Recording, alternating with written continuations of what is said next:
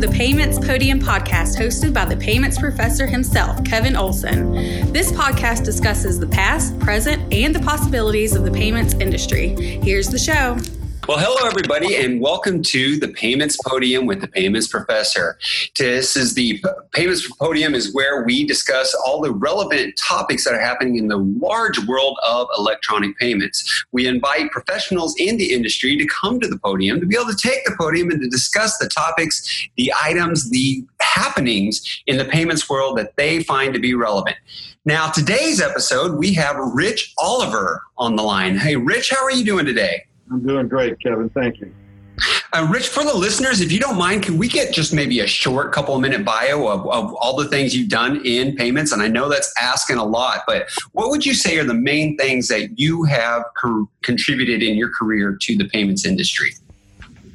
Well, interestingly enough, when I was a young whippersnapper, barely working out of graduate school, I got the opportunity to be the first ACH administrator at the Federal Reserve Bank of Atlanta. So I got in on the ground floor of ACH when it was just beginning to come to life during the Social Security direct deposit era and the spread of ACH associations across the country. And that sort of started me off in the electronic payments world. Later on in my career, I got to come back and be the Federal Reserve's product manager for ACH and wire transfer for a period of years.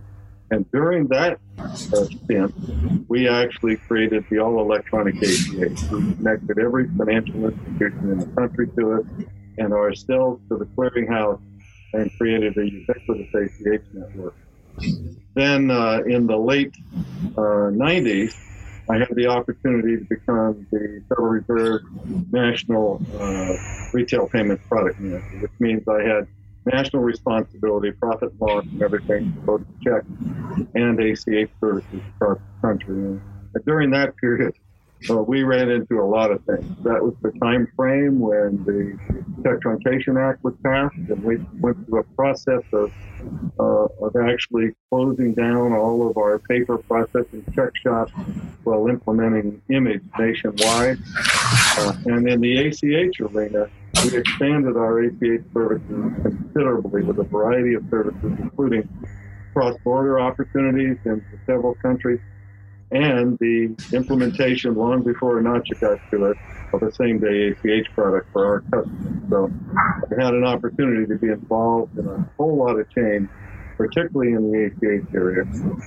And finally, in my last year at the Fed, I had the opportunity to create a little organization called the Retail Payments Risk Forum, where we did research on a weekly basis, producing blogs and so forth to talk about risk, fraud, and so forth in the payment system. And during that time, we actually got all the people in mobile payments together in the room, along with my colleagues at Boston, and wrote a definitive paper, the first ever big paper about mobile payments in the United States. So I've had an opportunity to be involved in some really exciting things and still keep my head in the business, going around speaking and doing strategic planning sessions for financial institutions.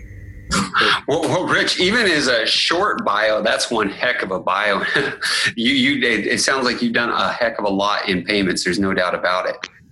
Now, I've been blessed to be in the right place at the right time. I understand that quite well. And I do thank you for being on here today with us. Now, on the Payments Podium, the professor likes to look at the 3 Ps of payments. And the 3 Ps of payments are the past, the present, and the possibilities. We would like to be able to investigate and see, what happened in the past that has got us to where we are now, the present. And then in the present, where are we at? What are we doing when it comes to electronic payments? And then the possibilities. Where can this lead? What will we see happening in payments? And from what you said, going through your bio here, starting in the past, you said you were the first ACH product manager. What was it like in those early days of ACH? Well, it was interesting. When we brought in the Social Security direct deposit, actually we did Air Force direct deposit before that as a pilot program. And then in the state of Georgia, we were the pilot also for the Social Security direct deposit program. Even as we were still nurturing a fledgling commercial payments ACH operation, it was door-to-door stuff, Kevin. I mean, we actually went out and visited every single bank in Georgia who was going to receive Social Security payments. And you had to try to explain to people what this mechanism was, how it worked, and how electronics were going to be starting to replace paper payments, in particular checks. So it was a ground-up, pick and shovel, educational type opportunity, along with the effort to create and build a piece of software that would do all of the processing and sorting and delivery and so on. So it was really an interesting process of education, to say the least. You said you had to go visit all these people and you had to go, kind of, I'd say, handhold them. Yeah. About what year was this? Because was this, prior to the internet, prior to even email? Oh, yes. It was definitely that time frame. We're talking about the early 70s here. We're talking about 73, 74 in particular, when Social Security direct deposit came into play. So, yes, this was long before all of that. It was telephones and tires on the road. Telephones and tires on the road. So you were really introducing a whole new concept in payments that had never been done before in the United States, right? That is correct. It started in 1972 with an operation in California. A bunch of bankers. That operation, by the way, was called SCOPE, the Special Committee on Paperless Entries. And the bankers in Georgia decided it was a great idea, and they created COPE, just a committee on paperless entries, and we began the process of gearing up in Georgia to follow California's lead into the world of what is in essence become ACH. That is fascinating. Now, okay, I know in launching new products, I haven't done it as long as you have, but I've experienced, there can be some hiccups, some things happen unexpectedly. When you guys first launched ACH, how did everything go? Did it go without problem, or were there any issues? Of course it didn't go without problems. So the interesting thing was most of the financial institutions had no ability to connect with us electronically. Right? Only the very biggest banks. And with them, we weren't even on computer to computer yet. It was, we're going to deliver you a magnetic tape with all the data on it. The morning we did the first Social Security direct deposit test, it was sort of a prelim. We had to basically print out paper listings of the payments and send those to financial institutions for posting. And the way that we had in place to send them was to use check couriers. So basically, we printed out a bag full of paper listings to all the banks in Georgia that were going to receive the first Social Security payments. And after much education and briefings, we put them up in the dispatch room where the checks are dispatched. And we came in that first morning, and that bag was still sitting there. Oh, my. and because it was such a critical thing, we actually put on extra courier routes during that day on an immediate basis and had them go back out to all the banks over Georgia with their paper Social Security listings. So there were always growing pains. When we first started to connect people to us electronically, we built an application to run on a PC and connect them to us via a PC link to our mainframes. And basically, we had all kinds of issues there. People who took the software they were supposed to insert into the machine, which was on 3 diskettes. We had one person put all 3 diskettes in the slot at the same time. And it was, it's all those growing pains of people dealing not just with conceptual issues, but with new technology that they weren't familiar with. Wow. And, one of the things that we try to do here on the podium, too, is to enlighten the people that are new to the industry that are just coming in.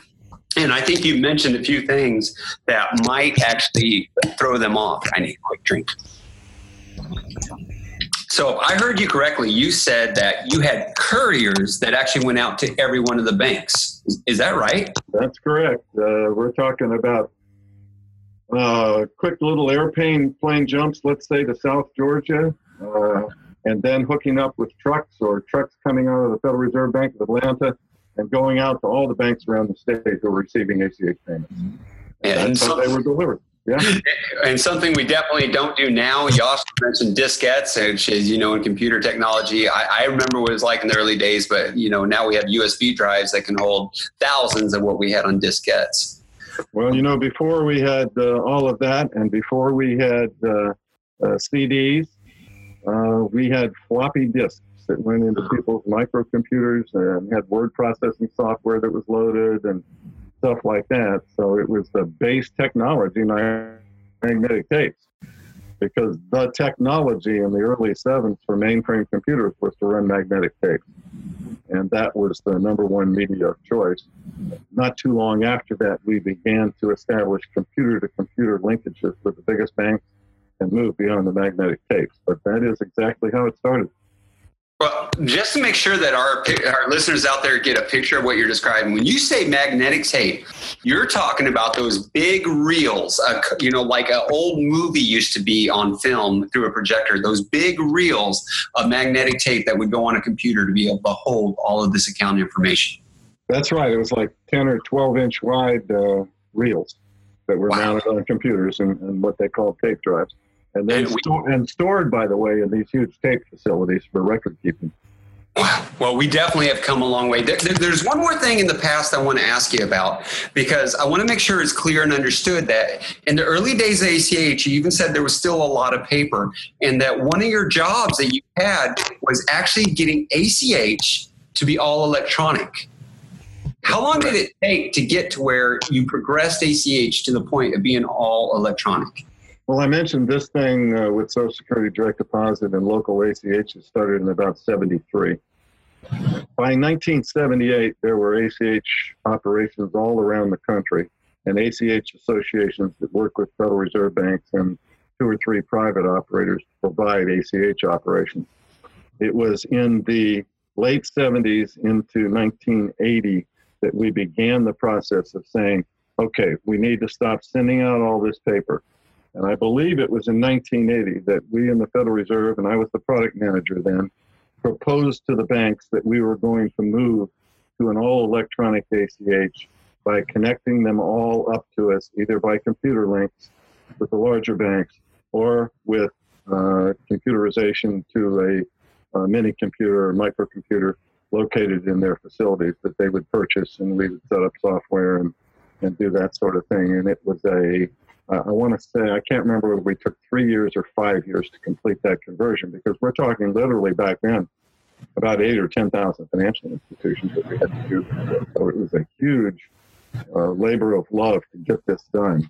And some of the reactions to it were kind of over the edge. I had a banker in South Dakota send me a letter that said he had survived.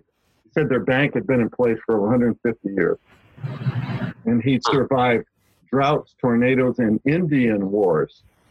But he couldn't outlast me in my efforts to electronify ACH. And so he was going to sell the bank and get out of the business.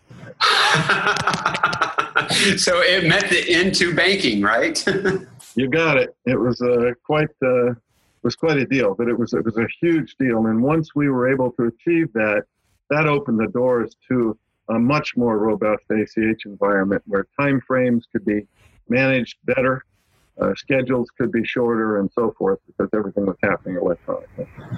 Well, and that's a great way to go, because, again, we want to talk about the past and then how does it really relate to the present? And just going through your career, I think we can see that's happening, because here we are focused on ACH, and I would like to, get to the point where we talk about what's happening now and in the future of payments with faster payments. But you talked about implementing ACH. You talked about getting ACH to go all electronic. You even mentioned a little bit about check truncation and cross-border. What really were the reasons for getting these new products, these new services out there? I mean, what benefit does it give to a financial institution or even to, the person on the street to have this capability? Well, I think one of the things we always tried to deal with was creating a more timely payment system. Even in those early days, the term faster payments is being used today, but the check system was too slow. Businesses who wanted to pay their employees businesses who wanted to collect money from their customers. In the early days, we were talking about insurance companies there, and then a huge push in the workout facilities business, the fitness centers and so forth, who wanted to sign people up to monthly contracts and that, but people never paid them, so they wanted to go to direct debit. And so the need was being driven by businesses at one end of the spectrum. And then eventually at the other end, particularly for received credit payments like payrolls and Social Security, by consumers who began to realize that that was a more secure type of payment, and a payment that allowed them to not have to go out and go to the bank and deposit a check when it was inconvenient, or when they were sick, or when it was snowing, or when there was a big problem in the environment. It was a much more efficient way to go about it. So those became the drivers. And when we got in the check business, obviously we were clearing billions of checks a day. And we were trying to figure out how to do that more efficiently without airplanes and so forth. And actually, even before Congress passed the Check Truncation Act in 2003, even before then, the Federal Reserve was delivering about 25% of its checks via some sort of an image connection, one way or the other. So there was this constant push to improve the efficiency of the system and to create better opportunities for both the senders of payments and the receivers of payments. Wow. I think that's all fascinating. Now, my next question would be let's go into the present now. And I believe, and when working with people that are new in the industry, people that are seeing that we are going to, the real-time payments. We are hearing the Fed talk about real-time gross settlement systems. We're seeing it happen in other countries, and it is something that is now here in the States. Do you believe, from your career, what you've done with ACH, what you saw happen with checks, does it relate at all to what we're seeing happen now in our current environment? Sure. I think it's a continuation of the evolutionary process to continue to move to more efficient, more effective, faster payments alternatives. And I think it's interesting because when we talk about the terms faster payments today that we see going on, it's really a spectrum of things that run from same-day interactions, such as not just same-day ACH, to more real-time interactions, such as the clearinghouse's real-time payment system, to some of what the Fed is now talking about with real-time gross settlement. We've always wanted to move in that direction. And it brings with it, the benefits of helping people deal with last-minute payments, of bringing hourly payments into the ACH world, because the cutoff time is now a good one for hourly payments, of helping people who forgot to pay their power bills stop from having their power turned off. And there's lots of demand there across the spectrum. I think with that, though, comes concerns. For instance, in today's payments world, in which we're trying to move to more real time, you hear issues raised about security and fraud. Back when we were doing ACH on a 2-day basis, we used to talk about temporal risk, which was the risk that occurs when a payment is in essence in flight. The time between when it's inserted into the system by a originating financial institution till the time it's posted to the customer's account at the receiving financial institution. People used to worry that there was time for that payment to be altered by bad people who might intercept it along the way.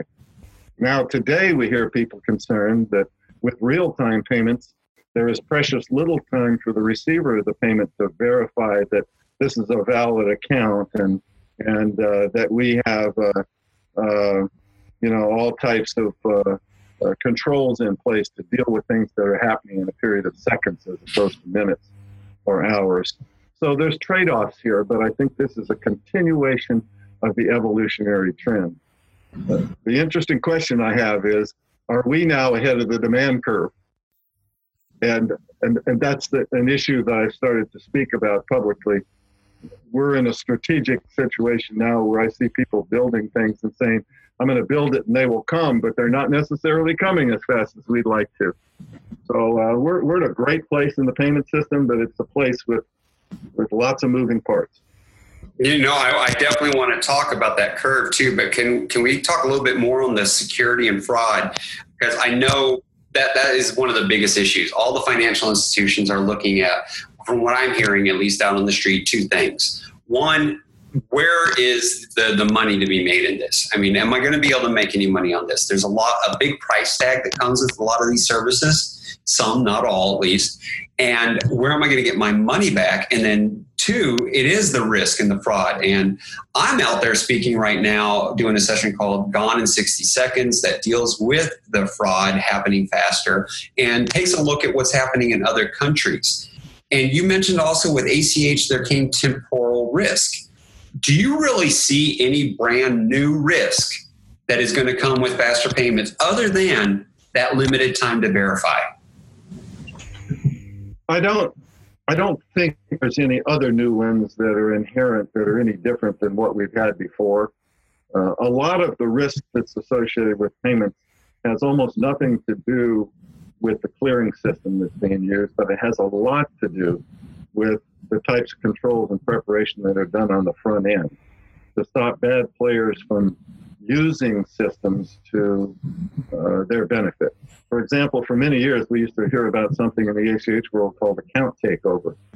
Well, that came about when bad guys went into a small business's computer that they were going to originate payrolls on, let's say.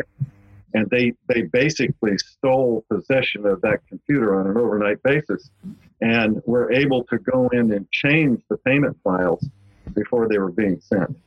So I think those things still exist. I think the faster payments thing introduces the issue of being able to do fraud and risk checks faster and to look for ways to make sure the payments are valid. But I don't see other types of risk necessarily introduced by speed. I have to agree with you. I think that all we really are seeing is a faster method for fraudsters to move money once they have manipulated the person or infiltrated the account, which whatever their methods for getting in there and getting started are. And again, in the session I do, I talk about what we've seen in other countries who are ahead of us as far as what is happening in faster payments. But you also mentioned, are we ahead of the curve?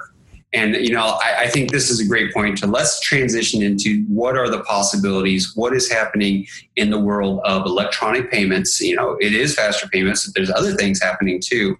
And what can we expect to see in the future? So again, are we ahead of the curve? And you mentioned the roads being built once in a conversation with me in Texas, that how they're able to build roads before people actually populate them.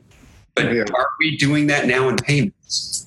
Well, I think so. I'm doing a session in the near future called, Build It and They Will Come, or Will They. And it has to do with what I see particularly happening at the point of sale. The point of sale is perhaps the most interesting place today in electronic payments because we see a confluence of change occurring there. We saw the introduction of the chip cards that are now having to be used at the point of sale. There are now discussions going on about the use of contactless chip cards, which the major card brands are beginning to talk about releasing, where you just tap the card and go instead of insert it and go. We see success in the mobile payment area at places like Starbucks and so forth using QR codes as their security mechanism as opposed to near-field communication, which is the technology used when you do tap and go with something.